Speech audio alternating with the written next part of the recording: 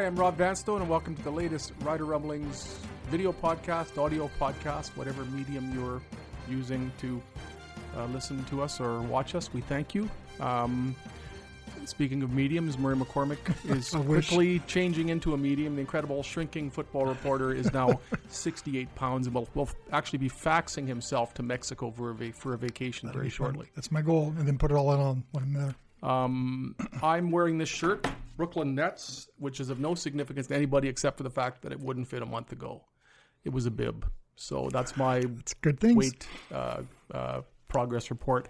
It is 1:21 p.m. on a Thursday. I think I need to put the time element into the equation because if free agency period being what it is, if things change throughout the day, some of the material we discuss may have been trumped. Maybe that's not the best choice of words by events of the day. We're gonna try and make the content as relevant as possible. We got some questions. People have been sending us questions. I'd like to begin with those so I don't forget about them, which I have been known to do in the past. All questions can be sent to rvanstone at leader. Try that again. rvanstone at postmedia.com, along with any donations you'd care to pass along. This one is from Rod, and it's which happens first? The CBA is negotiated and approved, or Commissioner Ambrosie's Air Miles plan reaches platinum status? I think he's already there. I really think you got to be there. I know you get pretty close. He could get to Neptune with all the. He probably has access to every Air Canada lounge in the world, free and any stuff. Yeah, he's got platinum covered for sure. You know, it's they're not going to be able to be discussing this or the CBA until March. Apparently, this is by mutual agreement. The players had to give the league notice of when it was ready to negotiate, but apparently the league had some say or some input into that, and there was sort of a mutual agreement that was a smart time to start. I still don't understand why they haven't been talking. They have been talking. They've been meeting monthly. More frequently, more productively. It hasn't affected the free agency situation as much as people might think. I don't think it's affected it at all. I don't know where the signing bonus thing stands. Well, as soon as the season starts, there's going to be a lot of money out there. There's going to be guys buying cars. Well, maybe not cars and bikes. The money's going to come. The money's going to come to them. It's just not coming to them now. I mean, it'll get done. It's still not a very strong union. No, and one with not a lot of leverage. I think Brian Ramsey said, I don't mean to talk, we're talking, but he said they've been meeting monthly. So they've been talking with the CFL. The CFP have been talking on a regular basis. They just haven't negotiated. So maybe they're going to get in the room and they're going to say, we want this, this, and this. We want this and this. Hey, we melch. Let's go. But it won't happen that quickly or that easily. But I think it's the sign that the money was thrown around in free agency and everything else that was going on. It's got to say that it's a good sign, maybe ahead. Well, it doesn't change anything, though, in terms of the money was thrown around, but it's all within that cap. Yeah. So teams can spend $2 million on a quarterback if they want. They can spend $400,000 on a defensive lineman if they want. It just has to be made up for at the bottom end of the roster. So I don't think it's a sign that the teams have any more money. It's just that they're, in some cases, opting to allocate more of it to the quarterback position than traditionally has been the case by at least $100,000. Mm-hmm. So there's that question. Murray, please fill some airtime with your meanderings while I find the other questions. Yes. Happy Valentine's Day, everybody. I hope everyone's doing something for their sweetie. I know I'm doing my traditional moments with my wife and a quick kiss this morning and send her off to work. That's how you keep the marriage strong, is a good Valentine's Day tradition like that.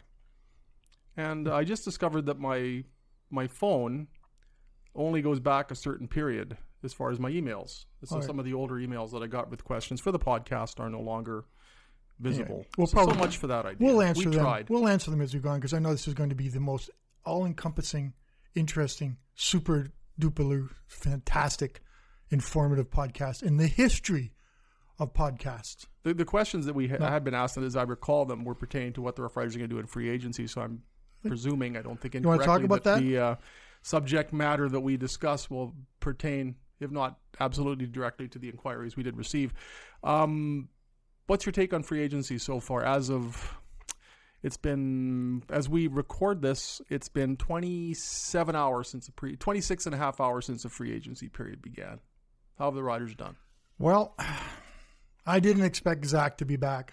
Maybe I hoped Zach wouldn't be back. Maybe I was viewing the world through green-tinted glasses, because I think I was a little biased. I don't think anybody should have to endure another season of that offense with Zach at the controls.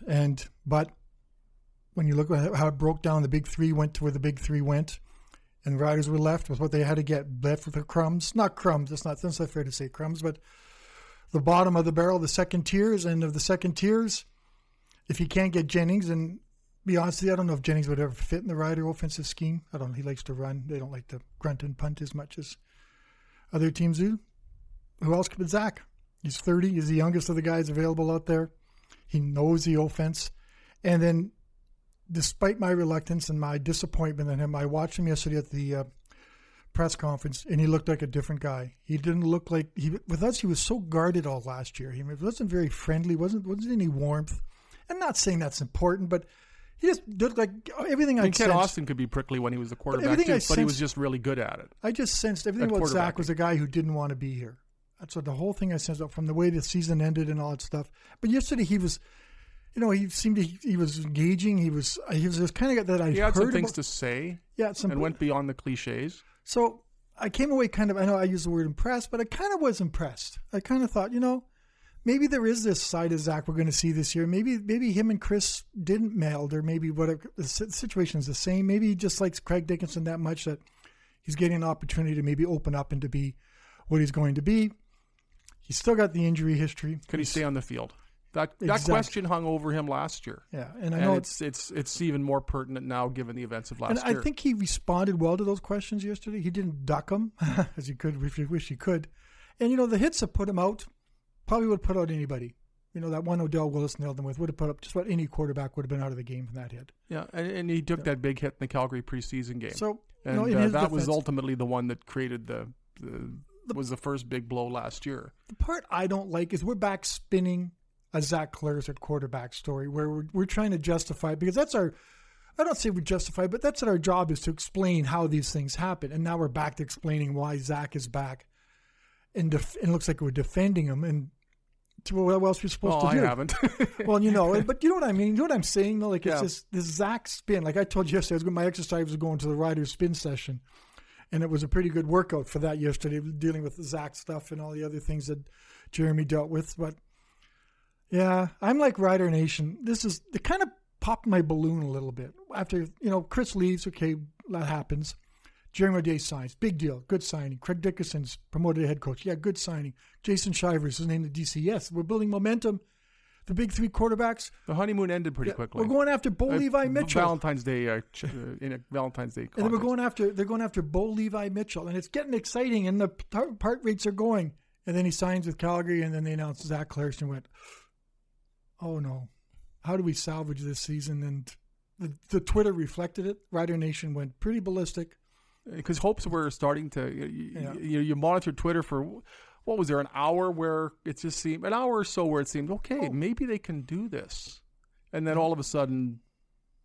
Yeah. And I was at home on my computer, and I know I said a bad word, and I'm not supposed to say it on TV or podcast, but I went, darn.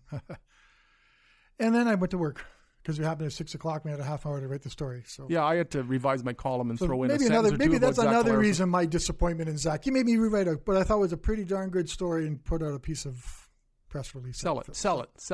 Yes, sell it. And going into free agency, and again, this may change by the end of the day.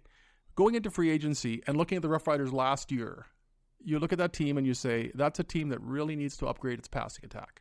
That was the biggest problem on the team last year. Quarterbacking was and Zach Collaros isn't entirely responsible for this, because it wasn't him who was a quarterback in the West Division semifinal against Winnipeg. It was Brandon Bridge, who was horrible. Yeah. But the lack of a passing attack was ultimately the Rough Riders' downfall last year. The lack of an offense, but in particular the passing attack. So you come into free agency and think, okay,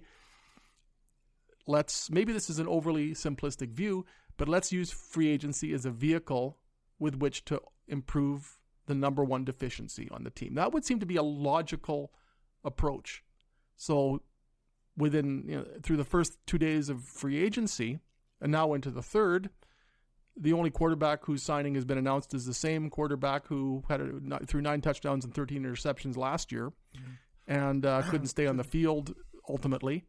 And the only receiver that they've signed, whose signing they've announced, is Corey Watson, who is about to turn 35 years old. So things may change, but when you look at the passing attack, and I think the expectation that the Rough Riders would do something emphatic to address that. To this point, nothing of that nature has been done, and hence there's been a recoil from some members of the Rider Nation. And us too. Big time recoil. Like, well, once the big three signed, what do?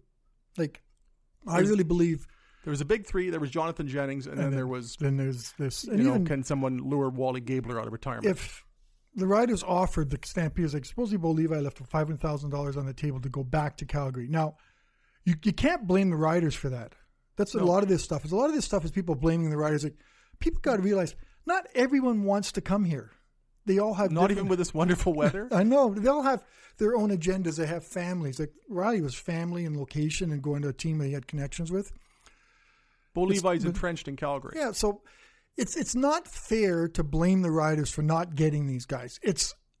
There's reasons for it, and I think they wanted more money. So it's a two-way street. It's not just a one-way. TransCanada is a two-way highway. There's 4 lanes on it for a reason. And that happened. The players decided to go. Willie Jefferson decided to go to Winnipeg. Chris Jones is when he had really no ties to this team. Goes to Winnipeg. No ties there, but try something different. He can always come back as you see. And they paid him more than the Riders were prepared to pay. And the Riders, and they keep saying the Riders didn't get any free agents, and I've been hammering it on Twitter quite a bit. That's not true. They got William Powell, who, and I know it's not something they had to upgrade, but with finding out Trey Mason's gone for the season, they did have to upgrade that. So so Trey Mason was kind of that card we didn't know that was going to be played, that he's gone for the season. And he wasn't anything extraordinary anywhere. No. Well, then we'll talk about him again. Sorry, I'm getting off track. And then Mika Johnson, man, he's a stud. I remember writing about him and trying to find guys who would say how you block him, and they wouldn't talk about him because they don't want him to read something and find another thing he can do well.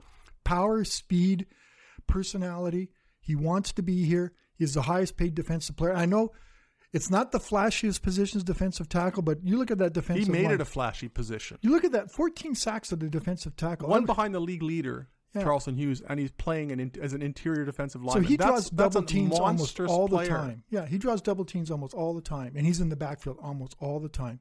And he was originally a linebacker in college and stuff, and he tried to go in the NFL as a linebacker. And you got turned into defensive tackle by the Stampeders. Isn't that what happened to us? Once upon a time, we were linebacker sized, and then we became lineman sized. I was offensive lineman sized. I like to think I'm a linebacker now, but hopefully, maybe. Sorry not. For the diversion. That's okay. But back to my end. So that's a good signing. AC Leonard. I know AC Leonard is the poor man's Willie Jefferson, I guess, but he's got to have a defensive end, and I think the way gives he them came a bookend to go with Charleston Hughes. So if you think this is what a thought I had last night when I was laying there. Went, imagine this defensive line if Jefferson had signed Jefferson, Micah Johnson, Zach Evans, and Charleston Hughes. Is that a monster defensive line? That'd be. I don't think the CFL would allow that to happen. That's just too good of a defensive line. You wouldn't need defensive backs. Instead, it's still a pretty good defensive line. They come back with AC Leonard, Johnson, Evans, and now Hughes. And it's a good defensive line if Charleston Hughes can get back the first 2/3 of last season. He tailed off, and he knew it when.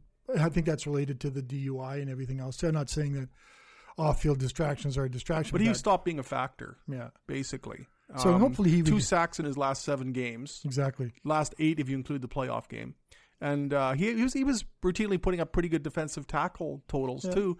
And then over those last 7 or 8 games, he didn't have more than 2. It's like he hit the wall last season. And we kind of wondered about that. And now that he's 35 years old, you wonder if he's got another season left in him. Is he the Charleston Hughes of June, July, and August, or the Charleston Hughes of September and October? Two different football players. I think Zach Evans comes back with something to prove too. I don't think he had the season he anticipated. He wasn't as dominant a force in there as he just was average. He was just an average defensive tackle. And I don't think he is an average defensive tackle. I think he's better than that. I think he should have a better season. But so they go with that defensive line they got now. So and then they throw in Deshaun Davis, one of the best special team players out there.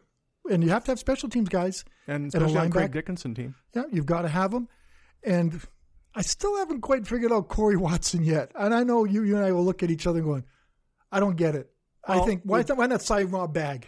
Well, you need a player of that description. So whether it's Corey Watson or it's Rob Bagg. They have that in Patrick Lavoie. Well, not as a wideout. No, that's true. And if you need a wide side wideout, Patrick Lavoie is more of a fullback, tight end, H-back type of player.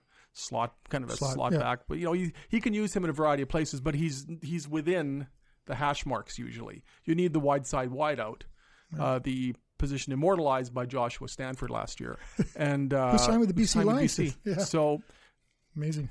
You've got to fill that slot regardless of who you sign, whether it's Rob Bagg, whether it's Corey Watson. Corey Watson's had a decent career. He's caught as many as 69 passes in a season.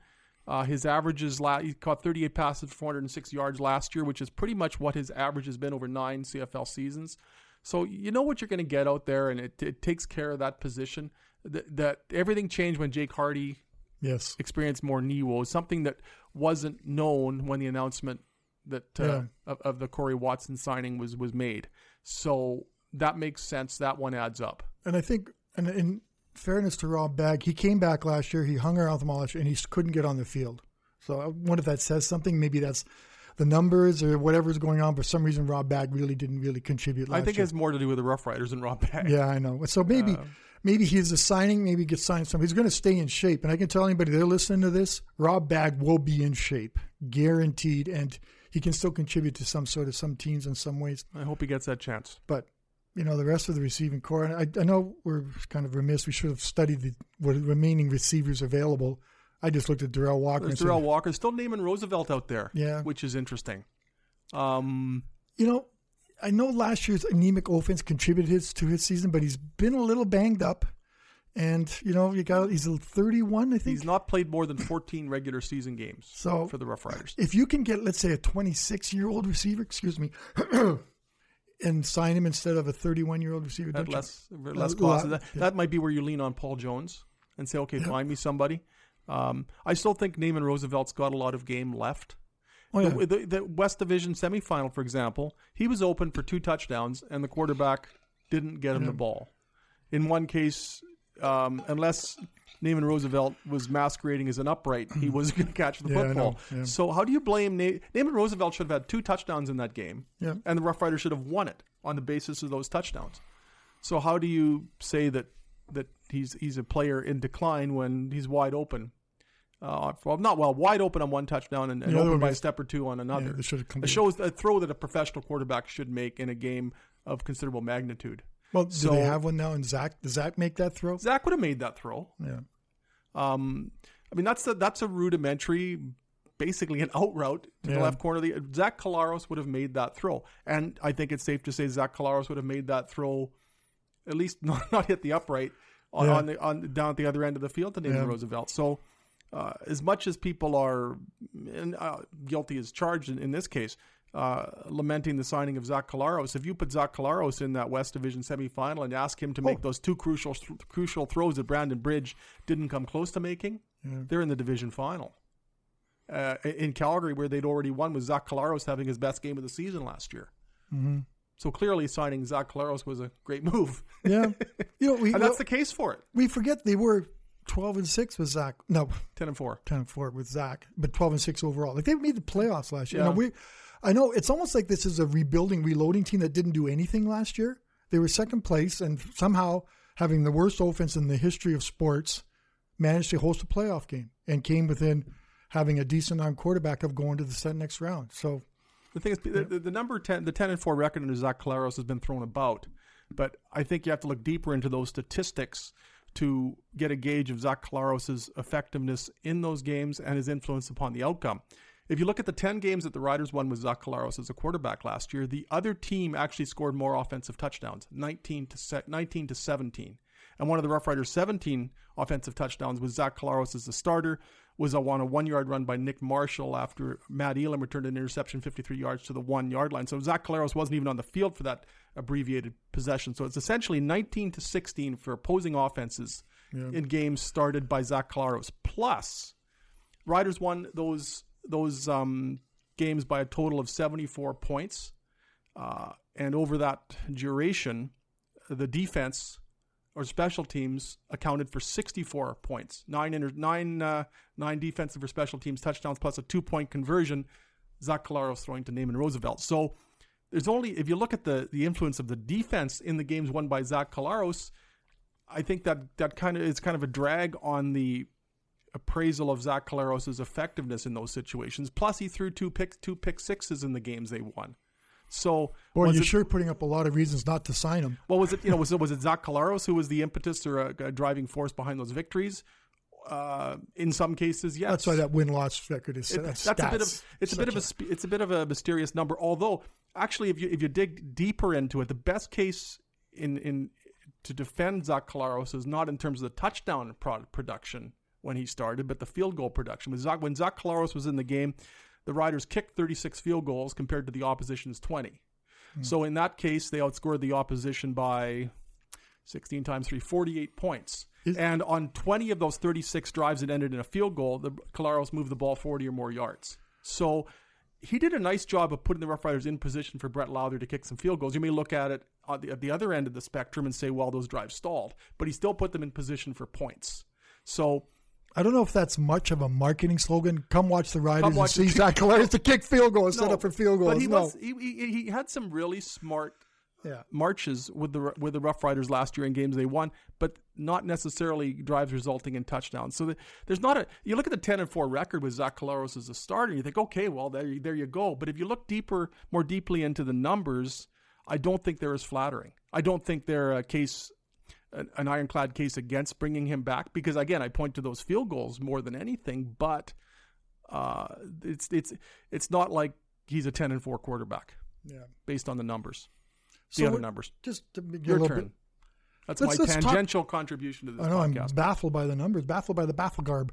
What about the quarterbacks? Baffle gab, sorry. What about quarterbacks? What do you think of the money thrown at Mike Riley, $2.9 million?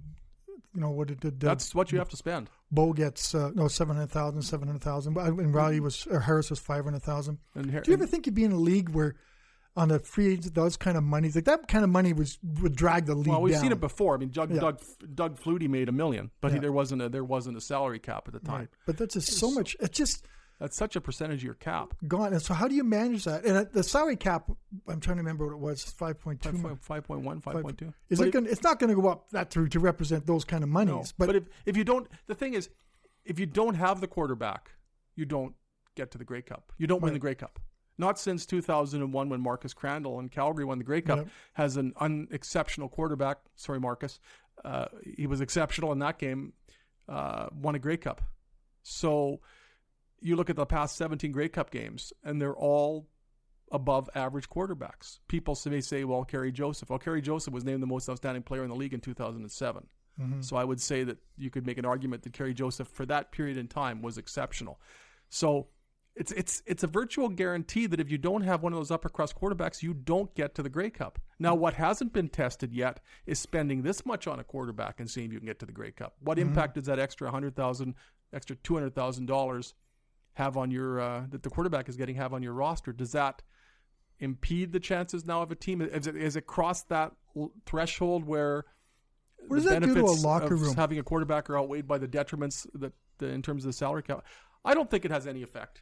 The players get what they get, eh? You know, I think it's generally accepted that the quarterback gets a lot of money. Yeah. And if you're number 46 on the roster making $55,000, $60,000, whether the starting quarterback's making $200,000, $300,000, $400,000, $500,000, $600,000, or $700,000, you're still looking at that and saying that's a lot of money. Yeah. So I don't think that dynamic is going to change. Now, if that guy helps you win, then you get some nice supplementary income. It's not. Is it life-changing money? Like you sign an NFL contract, your second one, that's life-changing. Is a nearly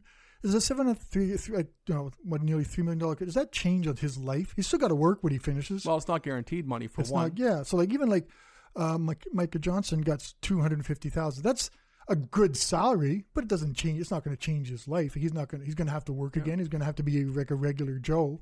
He just 1 year he's going to make $250,000, and you hope. You know, you always watch Tony Dungy, and he gives those lectures to the NFL guys. You only need one car, you need one house, you need one of this, and maybe they don't go out and go crazy on that kind of money. But, you know, it's CFL money isn't life-changing. It can be if you look after it. Darian Durant has set himself up tremendously because he was smart about his money. Yep.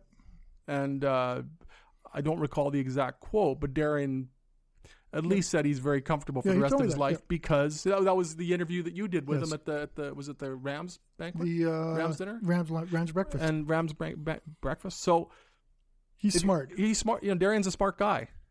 Others don't have the same. Most of us, I hate to say, even university educated, we don't come out of university knowing how to manage our money. And we're doing newspaper money. It's basically you manage it check to check. Isn't that the way you do it? You have money left in the account at the end of the paycheck. Good thing, you can buy something else. But so these guys come to university, most don't know how to hand manage their money, how to do those kind of things. Not most of them, but a lot of them do. The smart ones do. I think Willie Jefferson. You have a good agent. Willie Jefferson's a smart guy. I think he knows what he's doing. I think talk to guys like Sam Hurl, another guy. I think he's putting his money. He's got a good agent. The Dan Vertlieb. Maybe we could talk about Dan Vertlieb's effect on this league right now. The VFL, the way that's really he's just shaping up. Good for him for getting these guys. But is that much power in the hands of one agent good for the league? Well. Yeah. You've seen it in baseball when Scott Boras has pretty much monopolized the market of key players. Now that's come back to haunt some players recently, but there's always going to be that dominant agent. In hockey, you've seen it where Don Meehan had virtually everybody once upon a time. Yeah, that you have that situation. In the CFL, it's pretty much always been Gil Scott. Dan Vertlieb over the last decade or so has become a major player. And aside from that, there's not a lot of... no, there's not a lot of guys. Well, you haven't heard Jonathan Hardaway's name thrown around much, and he's a guy since Josiah St. John. And he's a guy, and I think it was the receiver too. I'm trying to think. It'll come to me. He's a guy who kind of overvalues his CFL players, I think, and he keeps them out of camp, and he's very aggressive. He's not very... He does a great job for his players. I don't know if the CFL guys like him very much, but he does his job, which is get his guys the most money he can, the best opportunities he can offer them. Back to the ages, maybe back another way. So where do the Riders go now? I know this is hinging on what happens after us, but I think we can talk about generally. They still need a pass catcher. They need two. They need a backup quarterback or two. Maybe some depth along the offensive line. Linebacker help. Yeah, I mean, there's still the Sam McGuavin situation. And how do you find a player to replace him? Now, this has happened before. Once upon a time, the Riders lost George White, and people said, what are they going to do to replace George White? Yeah. And Roy Shivers brought in Reggie Hunt, and Reggie Hunt's now in the Plaza of Honor.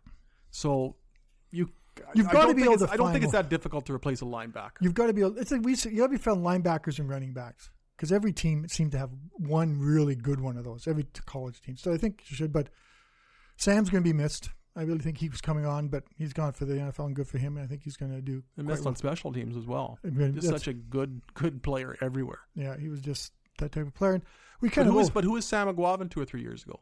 Nobody had heard of him. We overlooked a little bit in one of the re-signings, and I know it's not going to be as popular. Signing Sam Hurl kind of makes sense in a way, like re-signing him. Like, he wasn't spectacular, but he was solid in the middle on a good defense. He obviously must have had something to contribute to that, and he's an incredible special teams player. And another key part, doesn't say in the contract, he wants to be here. And that's where they have to look at a lot of these free agents, and Micah and Powell. They want to be here. They've seen Rider Nation. They've seen Mosaic Stadium. They see what goes on around here. And it's a pretty cool place to be a player, and they want to be that. You want to be loved. You want to be appreciated. And this is probably, they're all good. This is one of the best places if you're going to see that. And as Micah Johnson mentioned, the facilities at Mosaic Stadium, even when I just kind of looked around the other day going, man, this is like a high-end gym club that you could possibly never, you and I would never ever be allowed in to see what they have available there. And I remember part of the reasoning behind all of these great facilities was to draw free agents. This is a place you want to come and play. You get a barber shop and stuff. So I know it was after the fact. We need one. Yeah, well. The players do more than we do. I think Micah was after the fact, but he was aware, because the visitors' locker room is not particularly spectacular at Mosaic Stadium. It's no, it's not pretty really rudimentary. It's not what it was at Taylor Field, but it's not. It's not. I've seen the better opulent facility that the home team certainly enjoys. But it's enough at Mosaic Stadium to draw them. The fact they had the press conference yesterday, but I want to make a little thing about the press conference. I was kind of thinking most free agent press conferences are a celebration. You go there, they got these guys. We're talking about life, the good off season. I kind of had a funereal feel to yesterday going that one. Even with Micah Johnson being there? Till they started to talk. Till I was going down to the stadium. I go down Bow and I went, well, how are they going to spin this? How are they going to turn this around from being what was looked like, tire fire isn't fair because they did better than that, but it looked like a tire fire. When? There's all the spinning in the world. I mean, you can spin like Charo. It won't matter. Yeah. How do they do in June, July, August, September, October, November?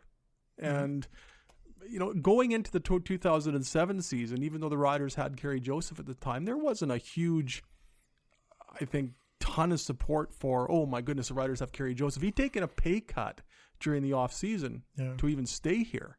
And going into the season, it wasn't certain that Kerry Joseph would be the starter at the end, because if he'd gotten out of the gate poorly, I think Marcus Crandall would have been in there pretty quickly. So, but performance suddenly turned Kerry Joseph into a hero and somebody we're still talking about admiringly. Yeah. He'd had a good career up to that point, not a great career, but the results on the field turned him into someone who is celebrated now. And so if you look at that, going into the 1980s, 81 or the 81 season, the Riders had John Hufnagel and Joe Barnes, and nobody was really that pumped about having John Hufnagel or Joe Barnes. They worked together tremendously. They combined for 33 touchdown passes, and people loved J.J. Barnagel. So what happens if they don't win? If they don't win, is it on Jeremy O'Day? It's on Chris Jones too. Yeah. Putting Jeremy O'Day in a terrible position. Jeremy O'Day is, within a month of becoming the general manager, here's your first free agency period. And by the way, you've got no quarterbacks and you've got a very depleted receiving core, and you got to go get them. And you need that receiver as a draw for the quarterback. Mm-hmm. And there wasn't that person when the quarterback sweepstakes begins. So you don't want to make excuses or absolve. But they would have been in this Jeremy position. O'Day, but they were in a really tough position because of Chris Jones's, the timing of Chris Jones's departure. But even if Chris Jones has been here, they still wouldn't have had a quarterback. They still wouldn't and that's have on had, Chris Jones. Yeah. So 3 years into this rebuilding, 3 years into this program, they don't have a quarterback that they know can play. Mm-hmm. All the hype and all the money that was spent on Chris Jones, and day one of free agency, they re-signed Zach Collaros, and people are going, that's on Chris Jones. Yeah. The cupboard was left bare in a very crucial area. Offense wasn't a priority. And it showed. Yeah. And then when they try to make offense a priority, I think part of the enduring pong from last season might have affected the courtship of free agents, because it was just such an ugly offense you look at, and just that scheme was under a lot of fire. I think it's more recent in the memory banks is the events of 2018 as opposed to 2017 when the Riders led the league in touchdown passes. It was such an ugly offense that I think that's the image of the Rough Rider offense that resonates and has to be a red flag for premier offensive free agents if they play receiver or quarterback. And then they address it by signing a running back and a defensive tackle. And I think William Powell's going to be really good. Oh, I really, you watch his highlights, folks. You watch them. This guy's got power. He's got speed. He's like a higher level Cameron Marshall. Cam Marshall was a pretty good player when he was healthy. He was a good blocker, good receiver, had that speed. But more of a burst. But William Powell hits through holes, and you watch, and he's, the Riders only play the Red Blacks twice a year, but you can guarantee that William Powell was going to be blasting a lot of holes through that, no matter what kind of defense they had. He did that to a lot of teams, 1,362 yards in 16 games. It's a good signing, and as I said, the key one that doesn't say that line in the contract, but wants to be here, is a big line on that. And they want to try things that are going on. So, they went with sort of a running back by committee last year, and that was a decent running game. And Trey Mason had his moments. Cameron Marshall had his moments. Marcus Thigpen had his moments. But this is the way football's trending with running backs, where you need a group of them. But this way it seems the Riders are going to have a bulwark as a go-to tailback, and he'll keep defenses honest. If they have to crowd the box, suddenly defenses are susceptible. There's some one-on-one matchups downfield. And maybe that liberates the passing game. There's some play action options that weren't necessarily there last year. Maybe if they have the same receivers but a better tailback, it's liberating for the quarterback and the receivers when they look downfield. And I know Marcus Thigpen will be excited to hear this, but it gives him more opportunity to be fresher on the return game and more opportunities to come in and spell that sort of thunder and lightning type of thing Marcus Thigpen can do. I know he wants to be an everyday guy, and they all do, but he's 33. He's 33. Keep his legs fresh. Get him to be returning kicks and punts, which he's really good at, and then coming in and sort of helping out. And use him in the passing game. Exactly. I was going to say. What were they doing with that last year? Maybe they could isolate him, and you get him downfield. So put him on a maybe Craig linebacker. Dickinson took Stephen McAdoo into a room and said, "Stephen, you're the offensive coordinator. What do you want to do? What is your dream scheme?" Yeah, no, grunt. Sorry, grunt and punt. Yes, and then what is your dream scheme? What do you want to do? Go ahead. Well, I'm a special teams coordinator. I know what I can do. I know I can oversee. Let's see what you can do. Wouldn't that be refreshing to see if you had that opportunity as an offensive coordinator? I'm not saying Chris didn't say that, but we don't know. We'll never know how Chris dealt with how the offense. We do know that he was hands-on with the defense, and maybe he was trying to say, don't lose the game. But, if there's a reliability with William Powell, that the Riders are going to be in a lot of second and short, second and medium situations. Yeah. And you don't need to be Johnny Unitas to complete those passes. No, a nice little hitch pass. Oh, no. On that note, we're going to end it. I don't want to talk about hitch screens anymore. For the incredible shrinking Murray McCormick, who is now going to read our... Yes, exactly about that. Sorry about my voice today, folks. But please rate us on iTunes and leave a review. It helps us grow the podcast. If you'd like to send us a question, you can email Rob at rvanstone@postmedia.com, and we might read your questions on the show if we can find them on Rob's phone. Sorry Thank you about very that, much. folks. Sorry. All the questions I got were well before the free agency period, and you can also some of the answers were apparent. You can tweet us too. We kind of talk to people on Twitter. Yeah, I'm at Rob Vanstone. But just don't swear at me, okay? I'll respond to just about everything else, but really. Somebody swore at you? I had some guys. I'm sorry about that. I didn't mean to. I know. There's a lot of anger. Let's talk. No, it was profanity, and there's a lot of anger out there. And I don't mean to say that I'm thin-skinned, but we're the messenger. I have nothing to do with the team. I don't know why people. Maybe I shouldn't take it personally. I don't, but I will respond. The block tool is a wonderful thing. I will respond to every sensible request and post. If you're not sensible, sorry, folks. Yeah, a lot of the. I have the threshold I have with anonymous accounts. Yes. If they're snotty or abusive, they get blocked pretty quickly. I have a lot more patience for somebody who puts their name beside what they say. They can say whatever they want about me, but if their name's beside it, and I know who it is that's saying it, I'll likely engage with them. Yeah. But I'm pretty impulsive when it comes to, you have no name. You don't even know your name, and you can't spell goodbye. But if you'd like to engage with us and put your name in front of it, we could probably have a lovely chat. And also be patient. Like, you're the one person tweeting to me. I'm not saying I have that many followers, but I do have other people on them that I'm talking to. And there's actually work to be done too. Yes, and sometimes I don't tweet as much. I get complained about that, but I work. Well, last year I had somebody saying, "Why did you stop tweeting during the third quarter of the Rider game?" Well, my column was due a half hour after the Rider game. I had to write something. And we don't get paid to tweet. No, we do. We do it because we love it, and it's a way to interact with people, and it's fun. It can be fun. But just remember that we do have other jobs that get in the way of our other jobs. That's our whining and complaining for today. Yeah, we're happy to engage. Happy Valentine's Day again, Rob. Chrysula, thank you for putting up with me for... This is the first one was in 98, so this is the 22nd Valentine's Day? Yes, this is the 22nd Valentine's Day that I've actually had a Valentine. I'd never even had a Valentine on Valentine's Day before. Why I'm not the least bit surprised to hear February 14th was a pretty pathetic day. I remember, actually, it's 25 years ago, as we record this, I went to the YMCA at just after supper, and there were two people in the gym, and it was just at like 6:15 p.m., and there were only two guys in the entire gym. Me and someone named Michael. We actually had a chat. We're the Lonely Hearts Club in the downtown YMCA. So actually, I'm going to the YMCA tonight to commemorate that anniversary. Well, that sounds like a lot of fun. We'll see if Michael is still there. I got 38 years of my favorite Valentine, so we've managed to make it this far without going too crazy on Valentine's. I'd like to say Valentine's Day is for amateurs. I'm a professional. Happy Valentine's Day to you and Marion. And my girls. And happy Valentine's Day to Alice Valentine, my first Montreal Expos hero. You've been exposed. Sorry, my Alice Valentine. I wrote the first fan letter I ever wrote to an athlete was in 1980, and I wrote to Alice Valentine of the Montreal Expos asking for an autograph. And 2 weeks later, I got one back in the mail. So Alice Valentine, thank you for that. Awesome. So those are the guys you remember. All right, for Murray McCormick and Murray and Mary McCormick, I'm Rob Vanstone, and happy Valentine's Day to my beloved Chrysula. And we'll do this again next week if we're allowed to. Take care and have a great day.